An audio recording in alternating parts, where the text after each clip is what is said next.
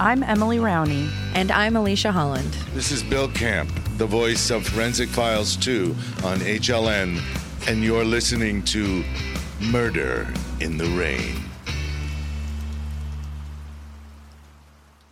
Murderers come in all shapes, colors, and sizes. A person can murder out of rage, fear, or even love.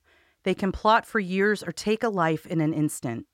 Some may do it only once in a lifetime, while others want nothing more than to keep killing. We've talked about all sorts of murderers, from those with low intelligence to those who had the brains to potentially solve the world's problems. There are the lurkers who never made friends, those that totally blended in, and those with standout personalities that the neighbors and friends would always say, he was never the type to murder. Today's case is about one of those men. No one expected him to commit murder. A man described as religious, kind, smart, friendly, a man devoted to his family. This is the case of Christian Longo. He was charming, he was cunning, and he was counterfeit. Nestled between the cities of Newport to the north and Yachats to the south, the small town of Waldport, Oregon has access to not only the Pacific Ocean, but the Alsea River and Alsea Bay. The local motto in Waldport is, "Where the forest meets the sea," a truly perfect description. I myself have made several trips to the area, dating back to high school when a group of us started renting a beachfront home for spring break. What I remember most is that in order to get groceries and food, we typically traveled to Newport to do those things for a little bit more variety. Waldport was quiet. Businesses closed early, and there weren't a lot of indoor activities to do. But with ample vacation homes and hotels, it makes for an incredibly peaceful way to unplug from the world. Whether watching waves on the sandy beaches or fishing in the Alsea River, there is so much you can do to lower your stress and connect with nature. Violent crime isn't really prevalent in Waldport. However, overall, it does see its fair share of property and drug-related crimes. When it comes to violent crime, the averages are about 1.56 per 1,000 residents. And since the city has little more than 2,000 permanent residents, that means they see 2 to 3 cases a year. What's interesting about this town is that in the north, your chances of being a victim of violent crime are 2 times more likely than in the south. I find that fascinating since it's so small. That means there was like one person. Yeah. So like the north end of this little town just has a higher crime rate. It's very odd. And I don't know if it's because of the neighborhood or maybe there are more stores. I'm not really sure. Of course, when you take into account that folks who do not permanently live there are in the area pretty often, the numbers may skew. And though it's incredibly unlikely you'll get murdered in Waldport, it has happened. And that's what we're going to talk about today. Vaughn Mader, a former truck driver, was in Waldport to visit his parents. He lived in Newport, 15 miles to the north, and often made the short drive down. On this particular day in December of 2001, his parents weren't home, so he got out of his vehicle and walked around the property to have a smoke. As Mader wandered around, he found himself at the edge of the slough that the property was directly next to. As he looked down, he saw something unexpected floating in the tide. As he processed what he saw, he said out loud, "Oh my God," several times, as he realized it was the body of a small child. He quickly called 911, and within 10 minutes, police and emergency vehicles arrived. Mader watched as the small boy floated further away, and a deputy went into the water to retrieve him. He spent the next few hours answering questions about what he had found. No, he had never seen the boy before. Yes, there were marks on his body. Mader worried because the property had a toy water gun that his mother used to train their cat. Was he perhaps drawn to the toy from another home at the Bayview Mobile Home Park where his parents lived? No, that wasn't the case. Police concluded that the boy was a victim of homicide, not some wandering child who drowned in the tidal pool. Tracking down a child's family shouldn't be hard to do. It was easy to know what child was currently missing, and there were no missing children in Waldport. Police sent his small body to the Bateman's funeral home to await autopsy and began the challenge of attempting to identify him. It was thought he was between the ages of 4 and 6, and it was clear that he had been dumped into the slough. There were no signs of malnourishment or abuse. He looked very well taken care of. The boy had been discovered at roughly 11 a.m. on December 19, 2001, and based on his examination, he had been in the water for 8 to 10 hours. That meant that he was likely dumped in the water between 1 and 3 in the morning. On Thursday, December 20th, a press conference was held to let the local media know about the boy. They hoped this would mean they could find his family. The next day, they began circulating a digital image of the boy's face created by the Center for Missing and Exploited Children. A woman named Denise Thompson came forward. The boy looked familiar to her. She made friends with a new coworker, and sometimes she babysat for him. And the boy looked just like his 4-year-old son, Zachary Longo.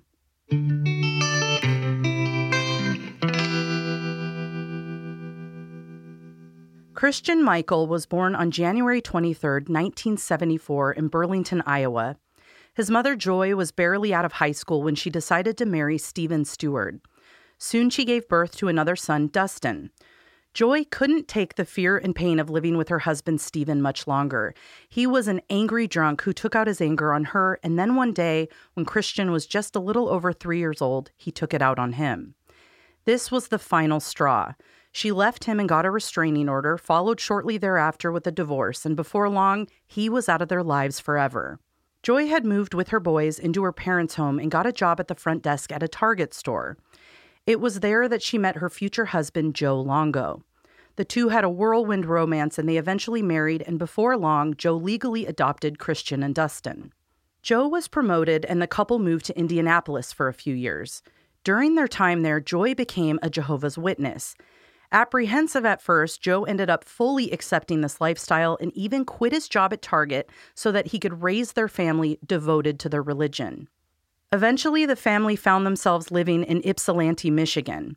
The entire family was very involved in their witness congregation, and both boys regularly conducted door-to-door ministry. Though he was incredibly bright, Christian did poorly at school and started showing signs of deception in his teens.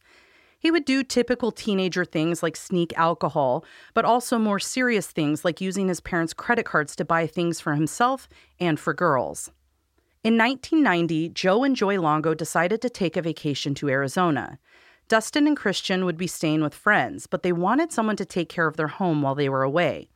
They hired a woman named Mary Jane Baker, a member of their congregation, to house sit for them. Christian, a young teen, was completely infatuated with Mary Jane, even though she was 7 years older. One big problem: she had a boyfriend. He bided his time and gave her attention and made her his friend, you know, the long game. And eventually, she broke up with her boyfriend and Christian caught her eye. It worked? Yeah, girl. Wow. That's what he would buy her flowers. They made a friendship. She would visit him at work, and over time, it worked out. He plotted it. Wow. The two began dating, and it quickly grew serious. He desperately wanted to ask Mary Jane to marry him, but he didn't have the money for a diamond ring. He decided to purchase one on a month-to-month plan, but he came across a month he couldn't afford to pay. This is the first time he stole from someone other than his father. He took $108 from the register of the camera store where he worked. He ended up writing a check for the money when his employer questioned him, and despite returning it, he was still fired. When Christian decided to ask Mary Jane to marry him, his parents were not supportive. He was already on thin ice with the witness elders, thanks to his roommates who tattled on him about the money. He was given a slap on the wrist and had a few church privileges taken away for a short while due to his misconduct. Despite trouble at church and his parents being completely unsupportive of him marrying at the young age of 19, Christian married 26-year-old Mary Jane on March 13, 1993. By the time Christian and Mary Jane were starting their family with the birth of their son Zachary, Christian was well into a large financial debt. He liked the finer things. He wanted to spend money that they didn't have, and what he ended up doing was maxing all of their credit cards. So he began looking for creative ways to spend more, like opening credit cards in his father's name and running up the bill to be dealt with later. This resulted in his father taking legal action against him. He began coming home with extravagant things despite their lack of funds, like the time he brought home jet skis claiming he won them in a raffle at OfficeMax, when really he bought stolen goods for cheap from a friend. He eventually got a boat and a tractor from the same friend as well. As their family grew, so did their overwhelming debt. He was doing well at work, but the debt just kept piling up despite. Though Mary Jane was aware that money was tight, as debt collectors often called, she didn't really question it when Christian brought home a new Pontiac, Montana van for her. He would provide. In traditional witness families, the man always provides. Eventually, she did start to question him about the vehicle and bills and potentially their relationship because she found herself digging around in his computer. Mary Jane realized there was real trouble when she read the email. This email would irrevocably unravel her life as she knew it. They had been married for 7 years, and this was the first time she truly realized something was wrong in their relationship. They had bumps before, but those were trivial in her eyes. She had been devoted to her husband and he to her. They both were dedicated to their children and their religion, but now it appeared a third person had interfered with their marriage. Christian hired a woman named Jessica from the congregation as an assistant. After working closely together, the two began an emotional affair. Christian and his married lover have never admitted to being physical with each other, though he was willing to spend hundreds of dollars to help fly her to visit her family, and that's when money was so scarce for his own family. When Mary Jane confronted her husband, he said he was confused and that he didn't think he loved her anymore. Why, you might ask? Well, because she focused on her kids too much. Despite the affair, Mary Jane and Christian agreed to work it out. This, however, gained the attention of the witness elders, and multiple people began getting involved. Christian would be on a temporary ban from all church activities. Within months, troubles in his marriage grew to troubles with the law. Christian found himself with a significant financial issue at work. His business, Final Touch, had massive debts, and he was struggling to find a way to pay the $15,000 payroll. This was what he paid them every 2 weeks. This led him to make the decision to leverage a vendor that owed his business money to attempt to ensure he could feed his family and pay his employees. Since he was unable to get approved for a loan, he devised a clever plan to pull this off.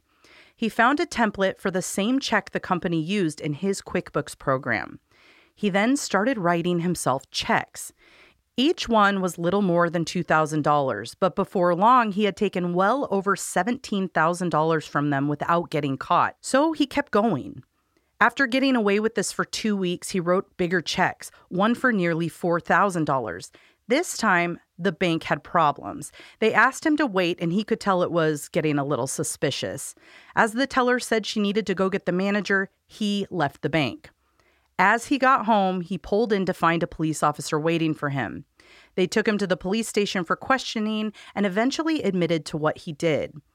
The mind-boggling part on this is they checked his license, they did not ask for his registration, and they did not run his plates. Had they would have realized the car was stolen. He's just driving around town with a stolen car. His admission resulted in Christian's arrest for forgery during the summer of 2000. He had cashed checks for nearly $30,000 total. Rather than sending him to jail, he was given probation and told to pay back what he stole. Despite avoiding jail time and getting forgiveness from his wife, this was the last straw for the witness congregation elders, and they decided to disfellowship Longo. Basically, he was shunned. Even his own parents weren't allowed to talk to him. Now, in witness world, this can eventually be lifted. However, they didn't give a timeline on when or if that would ever happen. As you can imagine, this was incredibly hard on the whole family who wasn't disfellowshipped, and the Longos decided to move away from Michigan. Longo sold his house, which he thought would leave him flush with money, but after paying some debts and taxes on the sale, he was left with only $8,000. He decided to rent a warehouse in Toledo, Ohio. A, this is not a place you're supposed to live. This is literally a storage warehouse. And B, his probation did not allow for him to leave the state. So this was entirely illegal, but they did it anyway. He used the $8,000 to pay the first month rent, and then he told his wife he had paid 6 months' rent.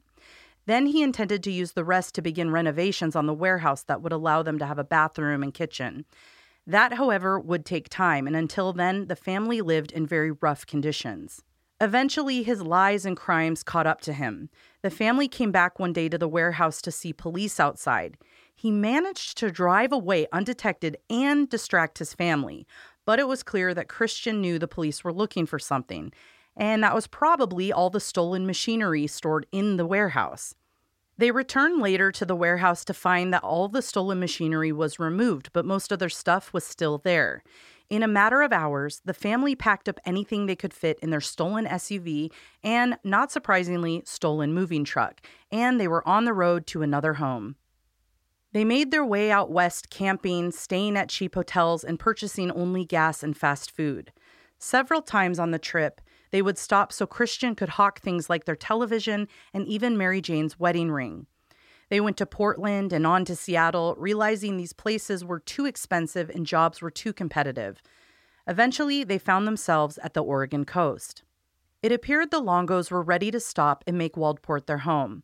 After running out of money while staying in a cheap hotel, Christian began stealing some of the furnishings to pawn for money to buy things like Top Ramen. It was that bad. The same financial troubles were continuing to follow them. Christian eventually got a job at the Starbucks inside the Newport Fred Meyer. While working as a barista, he made several friends who had no idea that he regularly lied to their faces. He was anything but proud of having this particular job. After all, he considered himself very intelligent and competent and had previously owned his own business. He insisted that he was in town with his rich family and that he only got the job out of boredom. It had nothing to do with money because he was making his own wealth online through his trading businesses. His lies were so effortless that his coworkers never questioned him. Soon he befriended a woman named Denise Thompson, who would become a close friend and confidant. She would become a major cornerstone in what would be known as one of the biggest tragedies Waldport has ever seen. Denise and her husband started to grow a strong friendship with the entire Longo family. They had regular family nights and even babysat the Longo children. Everyone at the Fred Meyer seemed to find him friendly, charming, and incredibly efficient. That opinion was about to change. We'll be back with the case of Christian Longo after this short break.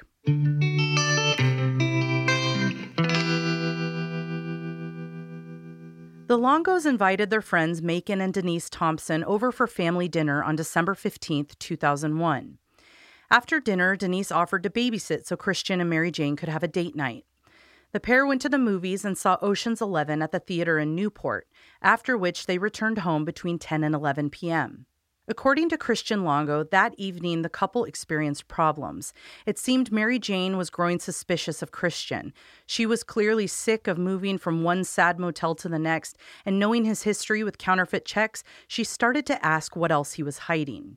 The next day, he slept in and worked a shift at Fred Meyer from 2 to 11 p.m. No one recalls seeing the Longo family on December 16th.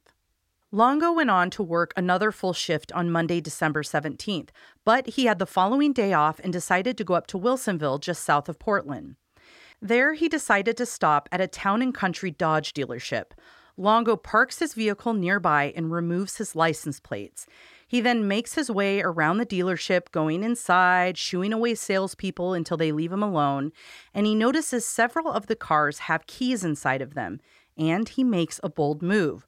When no one appears to be looking at him, he gets inside a Dodge Durango and drives right out of the indoor showroom through the open glass garage doors. Oh my gosh. In my brain, I'm picturing the lot. And yes. He's like sneaking around the farthest corner and like peeking over the top to make sure no one's out there. He did it from inside? Inside. And get this.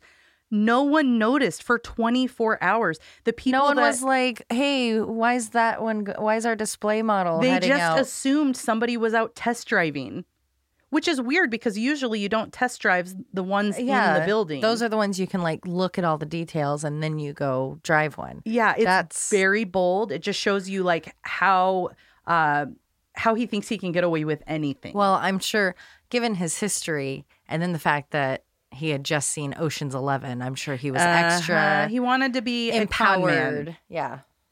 After lifting the Durango, he returned home and ended up going to his work Christmas party. Here, he participated in the gift exchange where he contributed an unopened bottle of his wife's perfume. He didn't stay too late at the party because he had a 5 a.m. shift on Wednesday the 19th. He was working in his new position in the home furnishings department of Fred Meyer. This was thanks to a recent promotion. He spent the day with his manager, Scott, and told him that his wife had recently left him to go back to Michigan with their kids. This was similar to a story he told his friend Denise. She had heard all about how Mary Jane was leaving Christian for another man who worked for CNN, and she was taking their kids with them. In fact, he went as far as to say that he drove her and the kids to the airport. That same day, when Christian Longo told his colleagues that his wife had an affair and was leaving him and taking their children away, Zachary's body was found in the Lint Slough. Zachary was found wearing nothing more than a pair of underwear in the icy waters of an Oregon December. Once his autopsy was complete, it was determined that he died of asphyxiation, though the medical examiner couldn't offer much more information on how. Zachary was eventually identified by Denise Thompson, the friend and his babysitter, and it's noted that she was possibly one of the last people to ever see him alive. On Thursday the 20th, Christian did the same 5 a.m. to 2 p.m. shift. After work, he went to the gym to play some volleyball, and that's when he heard an announcement on the intercom. A little boy's body was found in Lint Slough the day before. His description was given, and this is maybe the time when Christian Longo decided it was finally time to stop parading around as normal and leave town. He casually stopped by his work to pick up his paycheck, one that would be his last from the Fred Meyer Starbucks. He didn't plan on going back to work for his shift on the 21st. Instead, he packed up what he wanted and he promptly drove to San Francisco. He even applied for a Starbucks there, but changed his mind within a couple of days. He wasn't going to stay in the U.S. Instead, he booked a flight to Cancun using a credit card number he had stolen from a Starbucks receipt. 3 days after authorities pulled Zachary out of the water, they made yet another horrifying discovery. On December 22nd, the body of 3-year-old Sadie Longo, Zachary's younger sister, was found in the same waters of Lint Slough. She had been dropped off the Highway 34 bridge into the waters below. Near her body, the diving crew found a pillowcase that had a rock inside. It had been twisted shut and tied to her small body. Like her brother, the method was undetermined. It was clear to police that the children had been dropped into the water from the bridge at roughly the same time. They were found distanced from each other due to Sadie having been weighed down. It was likely Zachary had also been weighed down, but that he came loose. After news came out that there were now 2 deceased children found in the water near that particular bridge, a man came forward with information that he saw something very suspicious on that very same bridge days prior. Around 4:30 a.m. on December 17th, Dick Hawk, a construction worker, was on his way to work near Waldport. As he drove along Highway 34, he saw a maroon Pontiac Montana minivan parked in the middle of the bridge. The man stopped to ask the driver if everything was all right or if he needed help, and the man said he was fine. He claimed to have seen his check engine light come on, stop just to make sure everything was okay. The man, satisfied that he didn't need to assist the driver, went on his way. He thought nothing of the exchange until he saw the news reports about the children's bodies being recovered from nearby. As investigators tried to make heads and tails of where Christian, Mary Jane, and Madison Longo were, they continued to track down whatever leads they had. It was quite clear that the Longos moved around a lot, and oftentimes abruptly, and typically at low-budget hotels. But they were occasionally able to get better accommodations. Their most recent dwelling was in a condo on the shoreline of Yaquina Bay, north of Waldport. Christian was able to convince a manager of a high-end condo to allow him and his family to move in and pay weekly in cash rather than monthly with credit or checks. The manager confirmed to police that the family recently left without notice or payment, and many of their belongings were left behind. Upon hearing this, investigators immediately went to the residence to expand their search. Several pieces of women's and children's clothing, family photos, and Mary Jane's wallet with her license inside were discovered in a dumpster outside the condo. Authorities decided then to search the waters of the bay. On December 27th, 2 green suitcases were located under a dock in the Embarcadero Marina. The marina sat across from the condos the Longo family had lived in. The first suitcase, the larger of the 2, had hair sticking out of the zipper. Inside was the nude body of Mary Jane Longo, crumpled into a fetal position. Her face showed signs of trauma, and she had blood seeping from her nose and mouth. The smaller suitcase was opened, and inside was the body of 2-year-old Madison Longo, covered in piles of clothing, and sitting next to her was a 5-pound scuba diving weight. She was wearing nothing but a diaper. The medical examiner concluded that both Madison and Mary Jane showed signs of head trauma and strangulation. The 2 were dead before they went in the water.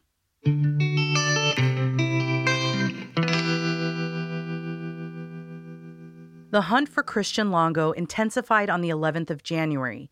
The FBI added him to the most wanted list. There were massive amounts of resources put into looking for him, and it wasn't long before they got wind of his Starbucks application in California. According to the store, they called and left a message for Longo inviting him for an interview a week later. The FBI decided to lie in wait at the interview. Unfortunately, what they didn't know yet is that he was gone YOLOing in Mexico and he would not arrive for the interview. The same day he made the most wanted list, a Montreal woman notified the FBI that she had seen the man that was being flashed as a wanted criminal on the news. She described how she recently visited Cancun, arriving on December 27th. There she met a man who called himself Brad, but later he said his name was Mike. They were both at the same hostel and she had just returned home 2 days ago.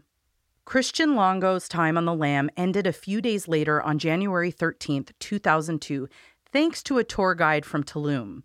The guide mentioned that he saw a flyer looking for Christian Longo, and he was positive a man fitting that description was on one of his eco tours. They sent plainclothes officers to the location the guide referenced, a beach called Santa Fe, and one of them spotted Longo outside of the cabanas.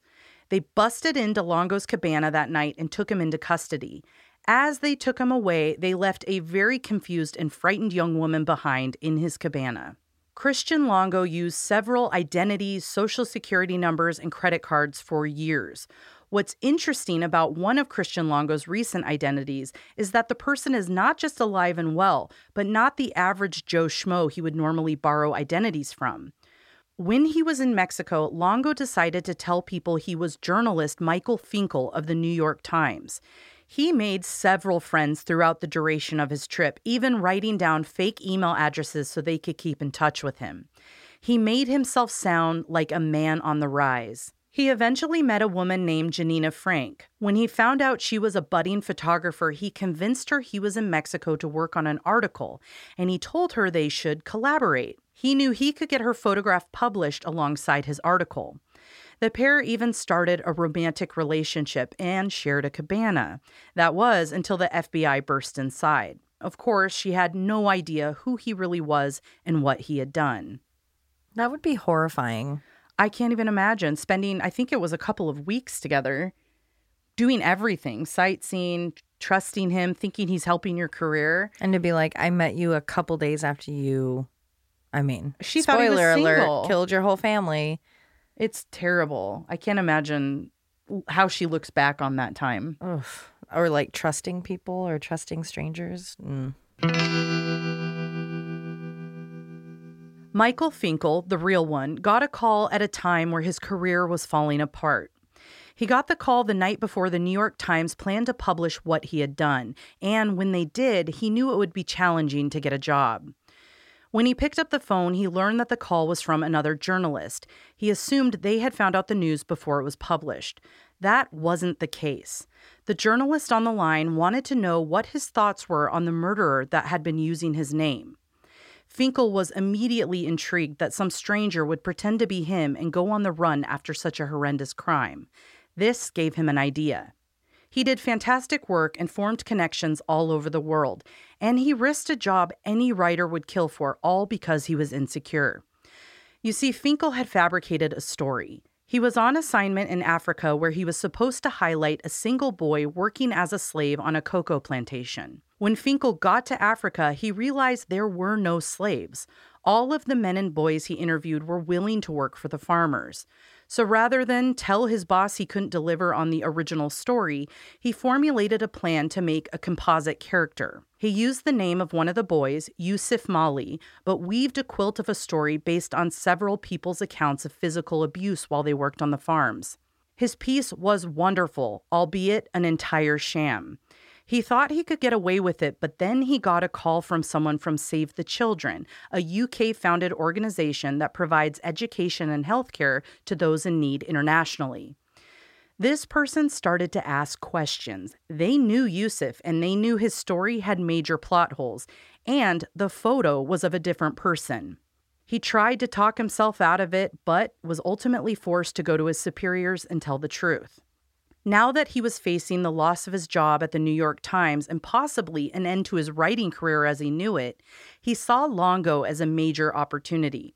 He could follow the story and write a tell-all book, but he needed Longo's involvement. He immediately wrote a letter to Longo explaining who he was, and to his surprise, Longo called him.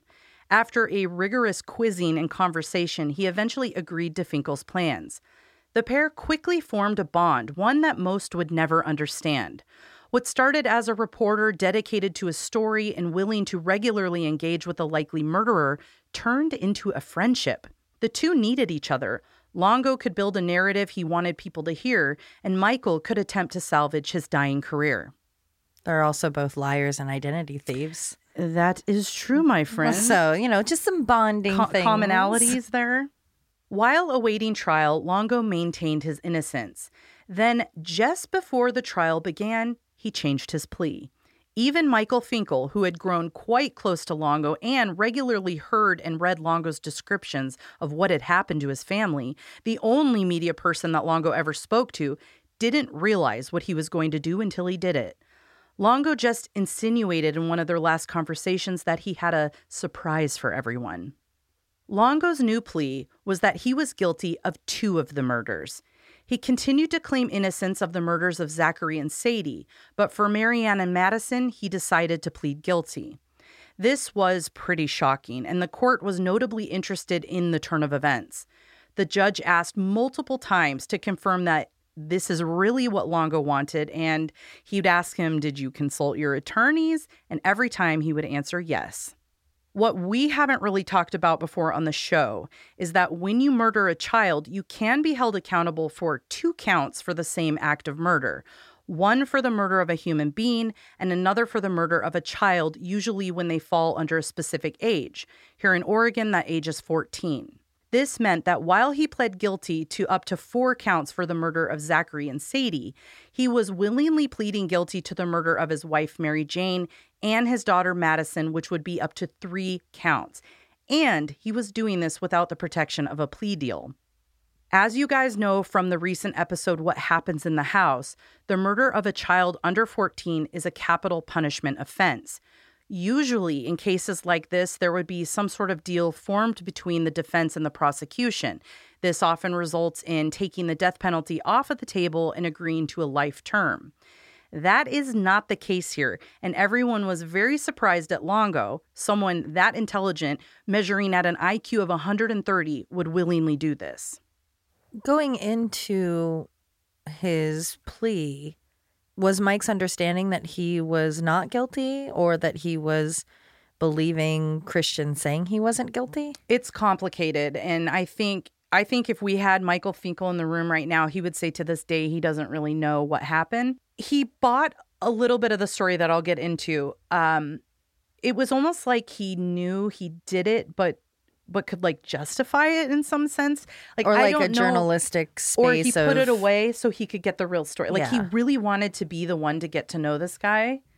And maybe he just forgot about it because he actually liked him. Right. It's easier to ignore and forgive if you just really like a person.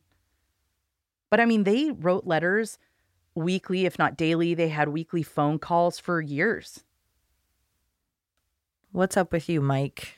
What's your deal? He had to dig himself out of a hole. That's a long pause. Because I don't care how deep the hole is. Hey-yo. Well, that's when you get into the ethics. Hey, best friend. You get into the ethics of true crime authoring. And I'll talk about this in the end, but there's some major differences between the authors that wrote about this case. I'm sure. He somehow managed to alienate those that, even despite his flaws, stayed close to him. Over the course of the trial, Finkel, Longo's journalist friend, slowly began to see the truth of who Longo was. He was truly despicable. When looking at all of the evidence and testimony before them, it was clear what he had done. Everyone fully believed he killed his entire family, though his story that he told the court was that he killed his wife because he found out she had killed their children. So here's what he tried to say. After work on the night of the 16th, he walked into a half-empty apartment. His 2 oldest children were nowhere to be found. His youngest was laying unmoving on the floor of the bedroom.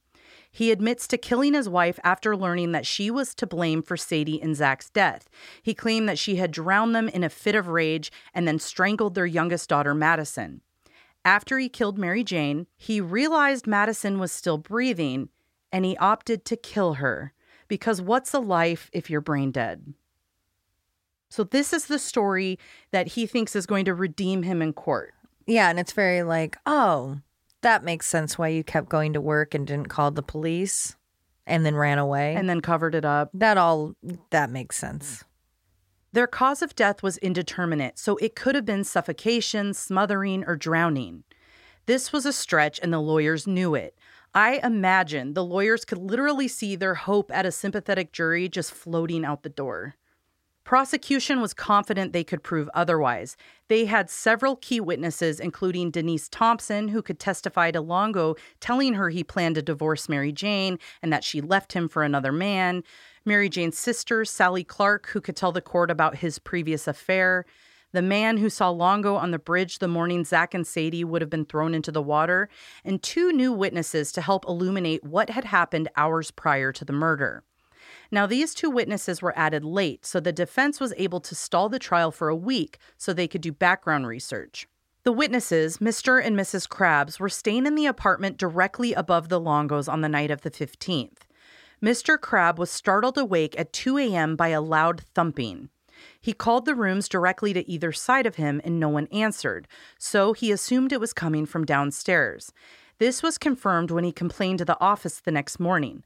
The front desk manager said no one had been staying in the rooms on either side of him. This indicated that not only did the noises likely come from the Longos' room, the disturbance would have been after the Longos' date night and before Christian Longo was seen on the bridge early on the 17th. As prosecution worked to dig up anything they could on Longo, it came to light that he had sent a 15-page love letter to a female inmate using a letter drop that inmates had set up in the library. The prosecution was able to use this infraction to gain entry into his cell. The sweep of his living quarters was very lucrative for them. Firstly, a letter was found in Longo's cell from the notorious serial killer Keith Jesperson. He's known as the Happy Face Killer. I'm sure we'll cover him at some point. The 2 had been corresponding, and in this letter from him, he details that if he pleads guilty to only half of the crimes, the DA might not prosecute the others. Now, of course, that's, his point of view is of someone who killed many women, likely women people wouldn't notice, not his own children. So it's a little bit of a different scenario here. A little bit. Just a smidge. The love letter he sent didn't do him any favors either. It definitely puts him in even a more negative light, if you can even believe that. Not only did he write about how he wants to sweep her off her feet, which is something a man grieving for his family would not want to do, but it had details about the crimes against his wife and youngest daughter.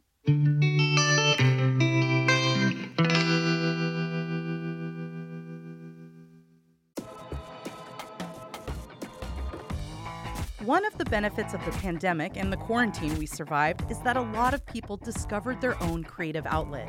True. I myself even started a new Golden Girls podcast, Always Be My Sisters. It's been a fun and easy way for me to be creative and share mine and Josh's goofiness with the world. And for every person who did start a podcast, there are probably 5 others who thought about it and never made the jump. Our advice: do it. Everyone has a point of view, and there is literally a niche for every interest. The hardest part of getting started is finding the right host. Well, not in our case. No, not that kind of host. A podcast platform. That's why we were so excited when we found Red Circle. Whether you are brand new and looking to start your show, or you're ready to move on from your stale old podcast host, Red Circle is the place to be. The features are rad. When we were new to the platform, we took advantage of the built-in promo swap feature, which allows you to connect with other podcasts to help promote each other's show. They also make it so easy to add an advertisement, upload episodes, or read analytics, even for a non-tech person like myself. Not to mention, they make getting advertisers so much easier. We struggled for over a year on our old podcast host platform and didn't win a single ad. 2 weeks with Red Circle and we had advertisers. If you are interested in making the plunge to podcast host software that is easy to use, attractive, and constantly improving, check out our show notes for a link to sign up for Red Circle. You can also find a link on our promo codes tab at murderintherain.com.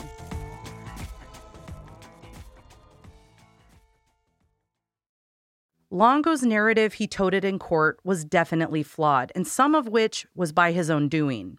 Much of what he said when he testified in court was directly contrasting his previous statements he made.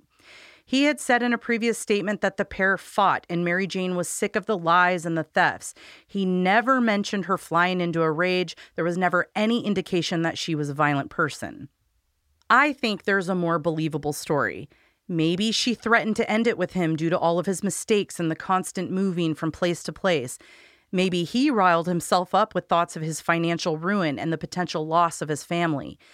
Maybe he even realized he couldn't get out of the money issues if he had 4 additional mouths to feed.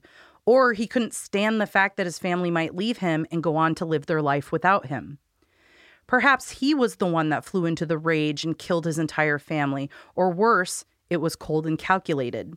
That's where I lean. Me too. Because it's like everything else he's done, maybe it wasn't a huge plot, but it was like, okay, I'm going to go get a car. He has it in him to watch for people and plan it out. Like, even if it was 10 minutes of planning, he still planned it out and then stole a car. So it's like, you can't tell me he wasn't thinking, well, I'm in all this trouble with this debt. If I didn't have this family, I could restart my life and then go see Ocean's 11. I'm sorry to blame it like it's Grand Theft Auto, but I'm sure that was like, no, you're right. That was probably pornographic to him. That's not the only one. He had rented other similar movies. And when they checked his computer, he had looked up ways to get away with things and things about murder and getting rid of evidence. So he's definitely plotted. Right. I think it was a slow build, though. From someone who's thinks so highly of himself, it's really got to take a hit when you realize you have ruined your own finances and your family is growing away from you. I bet that wasn't it. I bet it was anger of like, you're pulling away from me and I'm in control. And then who knows, going to bed, probably finances got brought up.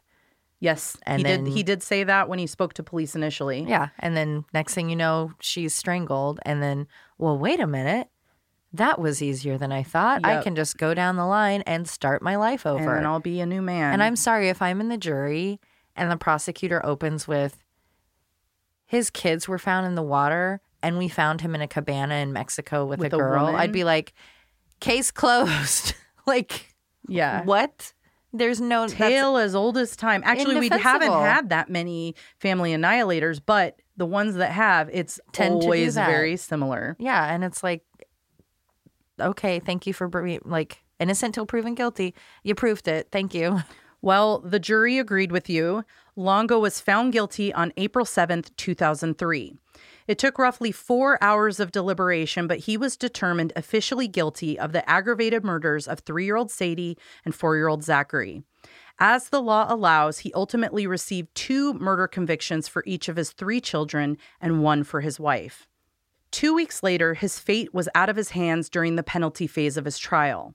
Prosecution was out for vengeance. They successfully depicted Longo, a seemingly well-natured man with the ability to befriend anyone, as actually a gifted con man who grew tired of having a family and wanted a way out. While he sat in his cell and waited for his trial for over a year, he was not a model prisoner.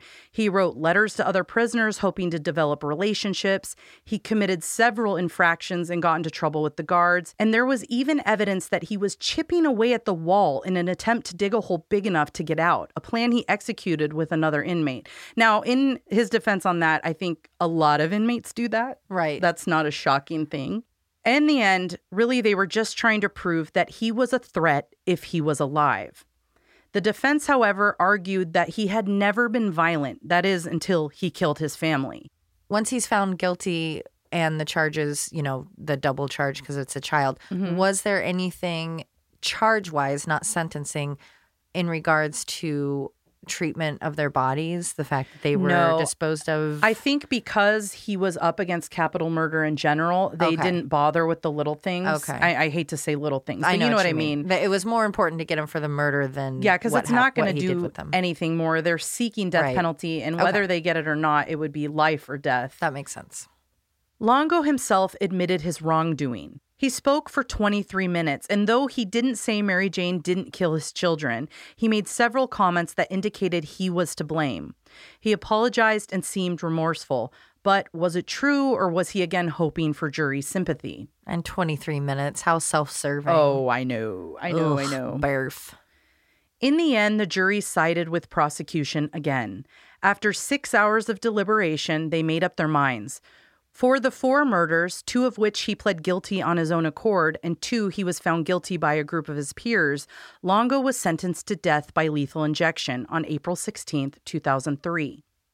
In all these years, we will never really understand the motive. Was he sick of his family? Did he just snap? I think we can draw our own conclusions using the clues and kind of filling in the gaps. And there's a lot of reasons family annihilators do what they do.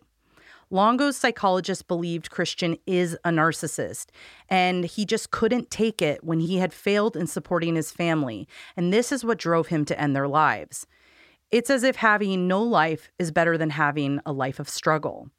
This does fall in line with some of the motivations of other family annihilators, but I like our point of view, which is just out of a selfish nature.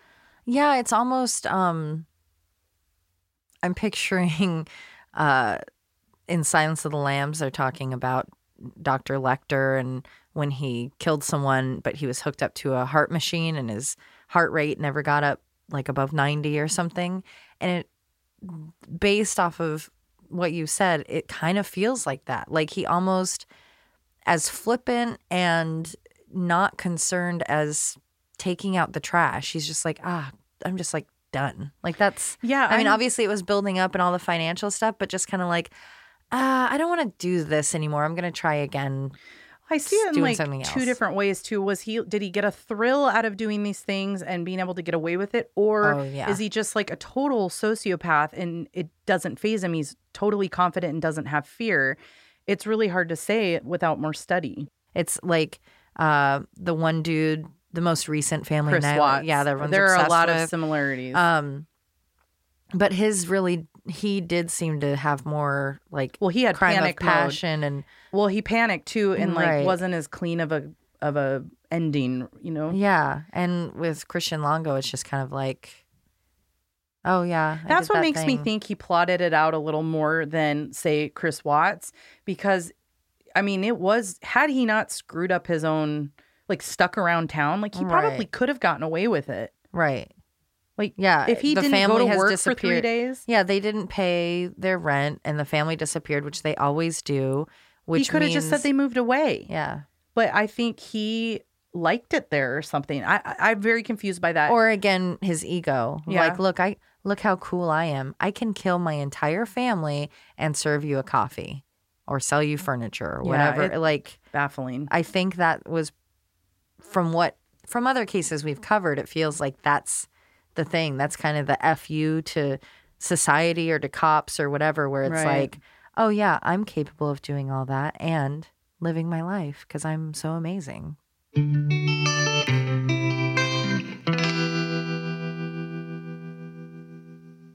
Well, despite the verdict, Longo still continues to strive for his dreams, and he did so by becoming a published author. Now, he had always told Michael Finkel in their letters that he had dreams of being a writer, that if he could choose his own career path, he likely would have done that. And I don't know if that was to like stroke Finkel's ego a little bit. I'm like, look how good of friends we are.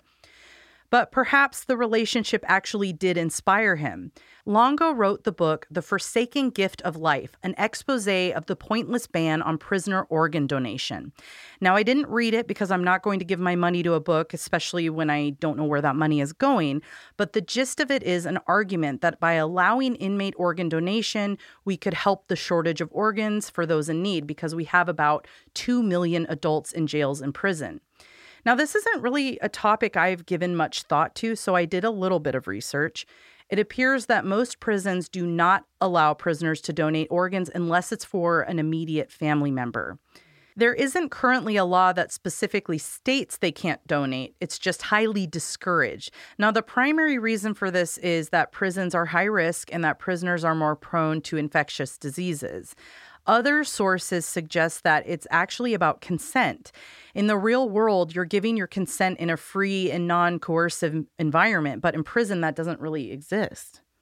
And I thought that was actually an interesting point of view. That's very interesting. It's also like jarring, I guess would be the word, that he decided to write something and it's it how all to help came out. people and how to He read an article that a man was seeking a kidney, I believe, and he offered his kidney. I think it's some sort of repentance or whatever.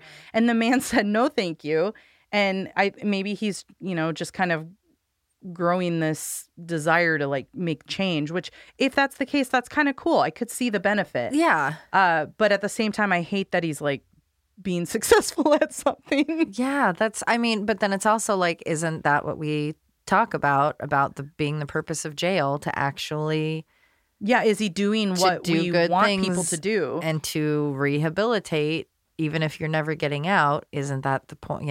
It's like it's hard. We have to stick to our own guns to be like such a liar to even consider that maybe they're actually making changes. Well, because and also you look at that and you go, that's really great. I've never even thought of that. I've never known of that, or it's just not ever something I've considered. So that's great that he's trying to bring attention to it and make changes that can save people's lives. But also it's like, is this again something that's just to serve yourself, to say, oh, look at what I did. Now, I honestly don't see the other side of the argument. I kind of agree with him, and maybe I'm missing something, but like one of his Amazon reviews say, when you need an organ, do you really care who it comes from if it's given willingly? And I think I agree with that to an extent. Yeah. I'm sure that's part of it too, is not only the health factor, because of drug use that tends to happen in prison, and health in general in prison. So I can see where people would have concern on that, even though organs are checked. It's like you don't just throw something in someone. Yeah, you would have to test it and make sure it's healthy. But also it's like, how much of it is the stigma? How much of it is someone going, I don't want a murderer's kidney? Well, on that note, I'm going to bring something else. I have more on this case, but I'm going to bring something that came to my mind when I was thinking about it. So I don't know if you watched the movie Body Parts. Have you ever seen that? Body Parts. Who's in it? If I know. It's from 1991. So basically the premise is there's this psychologist working in a prison, and he's on his way to work one day and he gets in a really bad car accident and loses his arm. Now, the doctor, or a doctor, I don't know if she worked with the prison or what, she approaches him and says, do you want to be part of this experimental transplant? So he gets a new arm and weird stuff starts happening and he's having really bad dreams. And then he finds out one day that the arm was from someone on death row, that there was this experiment going where they would take body parts from people and kind of sell them off. Now, I won't tell you the rest of the story, but it's actually one of my favorite early 90s flicks. To be honest, I remember seeing it and being like, what is this?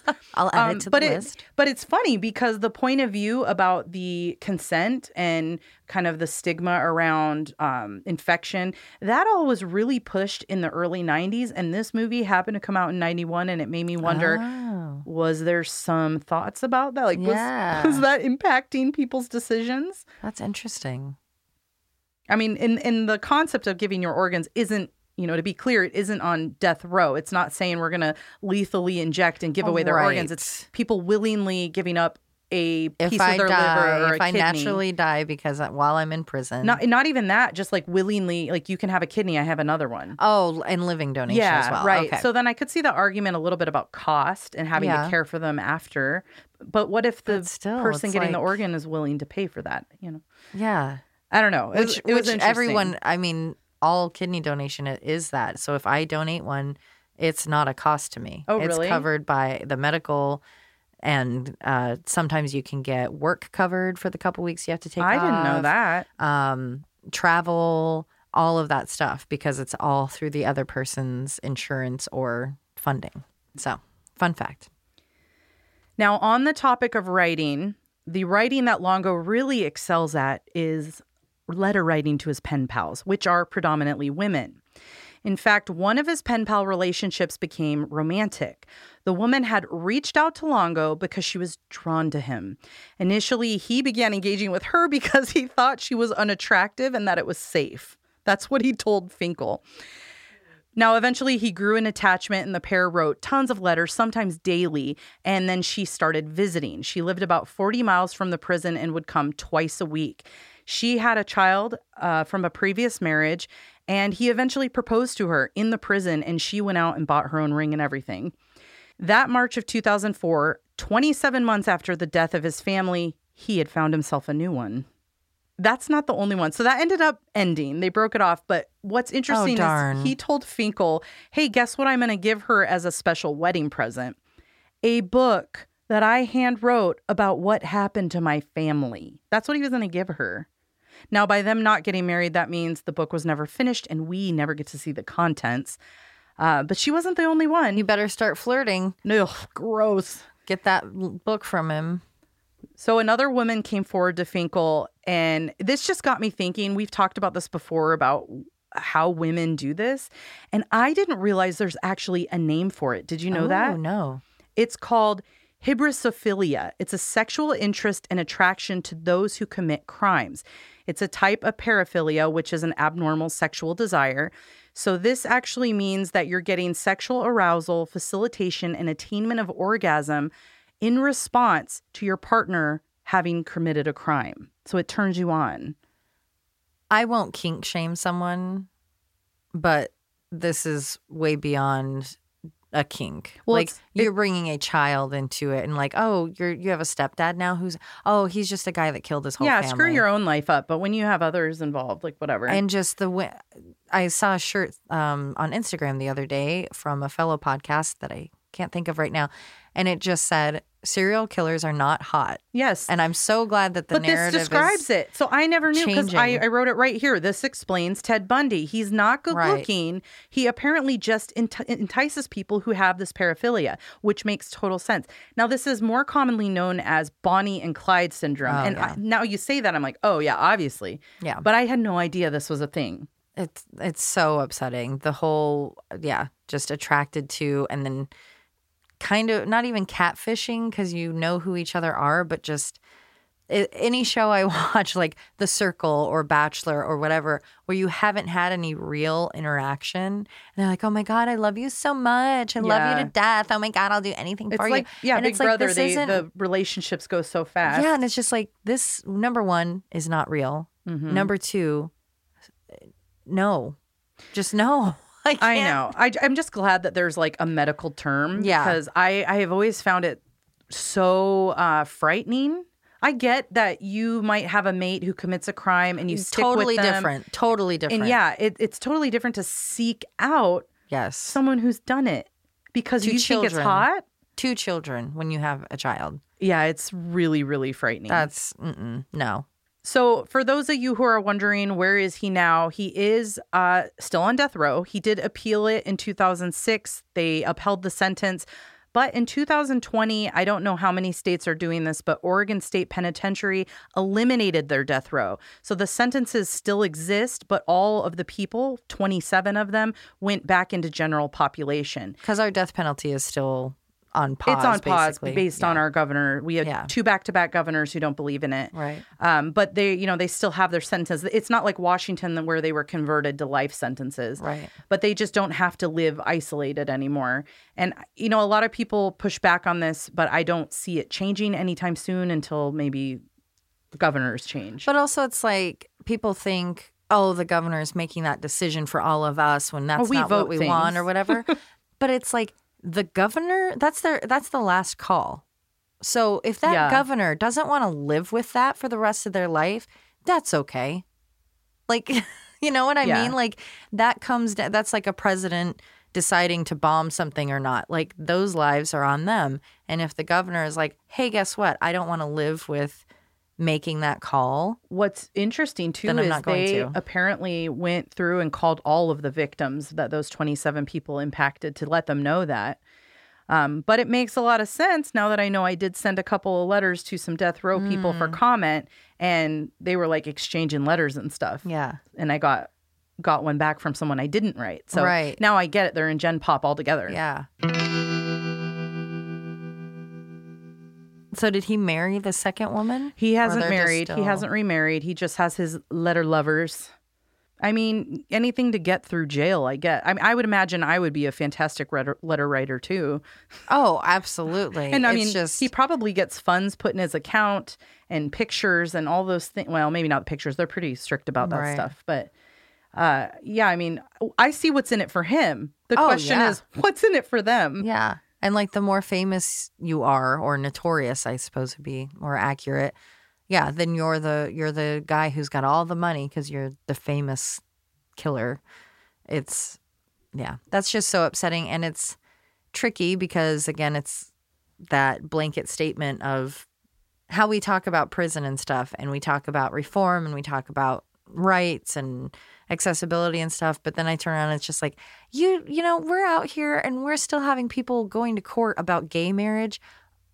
We're just letting people get married in prison, and that the interesting thing is that they can't even get conjugal visits. So even if they did marry, he's not gonna like boink her. But it's just I don't know. I struggle with that because that is such a privilege, I think, that so many people have fought for different reasons, for different people. That seems like the scenario where you could take the rights away. Yeah. And if that's the one thing, hey, you know what? You still got cable and you still got all this other stuff. Sure. You can't get married. I see your point. Anyway.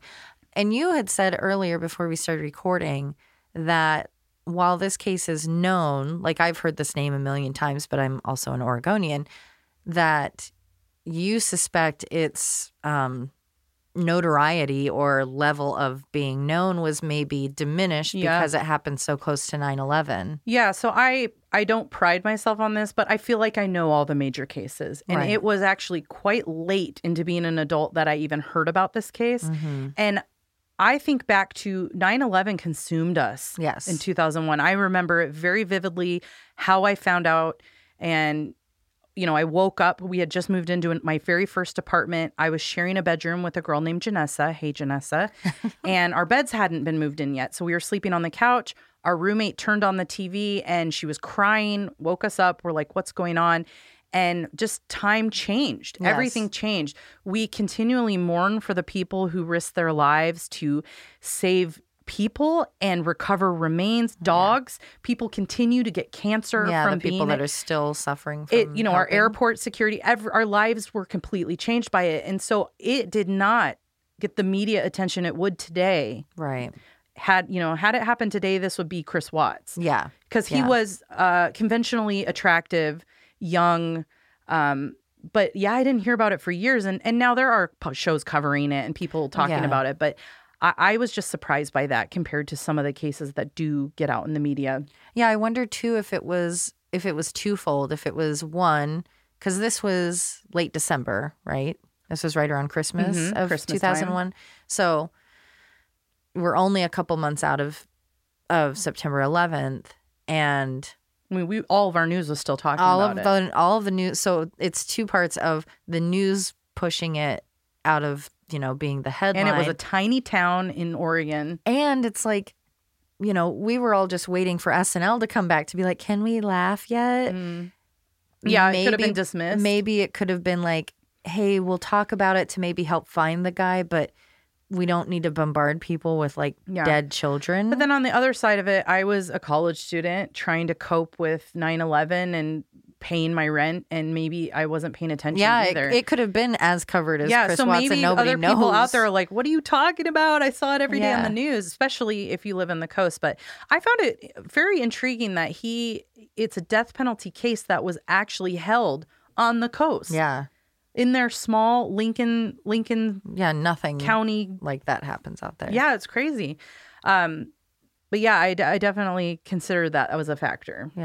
Yeah, and maybe that's part of why we all know the name and it rings a bell, but we can't put our finger on what it was exactly because our brains were still like, what is the world now? I think I got pretty well informed on it like 10 years ago. Yeah, I think I must have heard it on no, it wasn't a podcast. I read it somewhere maybe. Yeah. For anyone interested in learning all of the details of this case, I have 2 book recommendations, both of which can be found on our website, murderintherain.com, on the Murder Read section. First, Michael Fink, who is the very one who befriended Longo, did end up writing an autobiographical / expose of the Longo case. It's really, really good. I was engrossed the entire time, but I have to say, knowing his background, I took everything with a grain of salt. Did they ever explain why Christian chose Mike? I can't believe I didn't say that already. As a name or as a person to be? Yeah, Finkel asked him that. So in one of their many conversations, he said, well, why did you choose me? And that's when he initially brought up, well, I've always been into writing. I read the New York Times. I recognize your name and blah, blah, blah. There I go. Also, like, how dumb be like, I'll choose someone that's moderately successful and that's why it's so weird. Literally in the news every day. Because prior to that, he was just choosing people he either saw similar age who died and he would go get their social security number, or like credit cards he would steal. Like, this was the first time it was someone of notoriety. And but little did he know that shit was about to hit the fan for this guy. To make him like huge. Yeah. Anyway, so the book he wrote is called True Story, Murder, Memoir, and Mea Culpa. And if you're wondering, mea culpa means acknowledgement of guilt. This later led to a 2015 movie version starring Jonah Hill and James Franco. I've yet to watch it, but it's on my list. I've heard mixed reviews. Yeah. Well, you know, Franco. The other book is by journalist Carlton Smith, who sadly died in 2011. He wrote for many newspapers and authored several true crime books. He and Finkel even talked and they thought about collaborating on this case, but ultimately they both went their separate ways. Carlton's book is called Love Daddy, The True Story of Accused Conman and Family Killer Christian Longo. Now, I mentioned earlier there's some like very big differences in their books, and there is a few discrepancies here and there. So as you read, you know, keep that in mind. Right. But where Finkel gives out every detail from the names of all the witnesses, Carlton takes a more Anne Rule approach. He does not use names. Interesting. And you know, I'm used to that with a lot of these true crime books. And maybe it's because he's a little more old school. I feel like Anne Rule was very careful about identity. She didn't want to traumatize anyone further. I like Finkel's directness, but it is kind of that ethics thing. He's definitely a little more questionable than Carlton, who's a little more on the safe side with that stuff. Yeah, and that's always tough because it's like, well, it's public information and it's public I definitely record. fall to that. I use names a lot, and I've even done major research on Anne Rule's books with the newspaper to actually put in the right names. And I question myself on that. I'm like, should I even do that? But I definitely appreciate that stuff when I listen. So I just made that choice. Yeah. But I respect how Carlton wrote his book too. So there's no final answer of what really happened that night? None other than he did it. No one else had anything to do with it. He made the choice. He killed them. He got rid of them. And the question is really, was it a snap? Was it a crime of passion? I truly doubt it based on his nature. Yeah. I think it was a slow build, plotted, and executed thing. People like that almost don't seem like you could have a crime of passion because you don't care. You don't have passion. Yeah. It's I'm a sociopath. I'm not going to get riled up, but you're inconveniencing me. Yep. And I don't think my mind will be changed on that. I believe it was plotted. Yeah. Oh, absolutely. I don't think the amount of time spent plotting matters, but definitely was like, this. And he's not someone I would want to engage with after reading Michael Finkel's story, because it's very much, he has charisma. Yeah. He will use it, and then he's going to confuse you. Yeah. And sure, lots of terrible people are okay friends, but that's really fascinating that Christian and Mike's relationship is really interesting to be like, you know, because Mike kind of, they used each other. Yeah, Christian needed his identity to be able to get away, and Mike needed Christian to save his career. And they're both con men to a degree. I think Michael, one to an extreme slowly degree, realized, okay, he is not who I thought he was, and now am I seeing myself in a worse light because I became his friend. Were you drawn to him because you had things in common with? Yeah. And it slowly dwindled. The relationship dwindled after after he was convicted, but he did talk to him on occasion. They kept in touch, and then eventually he moved on to have kids and get married. But yeah, it's an interesting case because we have that perspective of someone who purposely got close to an accused killer. Yeah. Bye.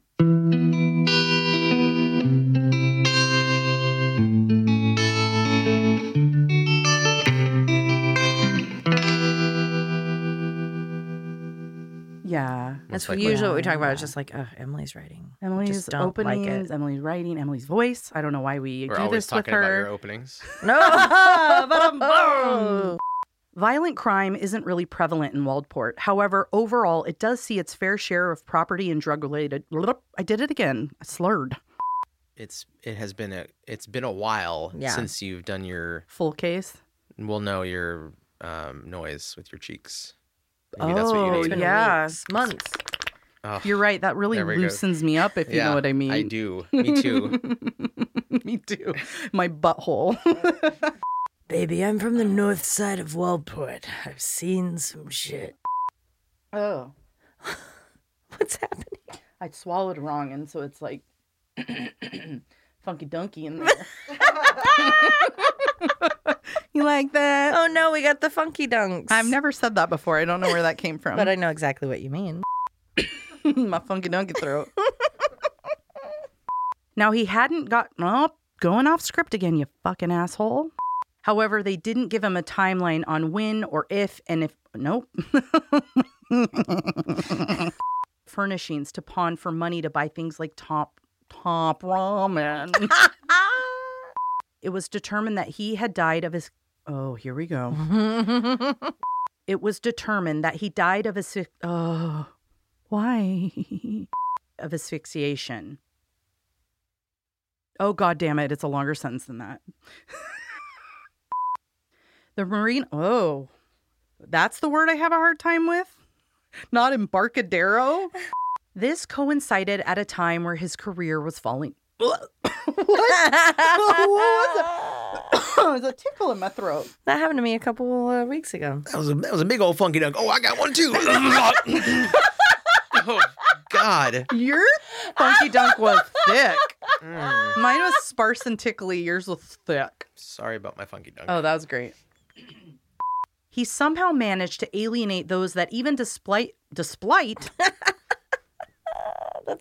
We haven't had a made-up Emily word in a minute, hour or so. The asphyxi. Oh, mama, you know what to do. Is that what I sound like? No, you sound like that. I don't know. I have funky dunk in my throat. I don't know. I'm Emily. To escape prison. Oh, I already said that. Cut that whole part out. I don't fucking care. Do you have any details in your story about his thoughts on Ocean's 12? Have a good funky dunky in the toilet. Funky dumpy. Me, scoozy.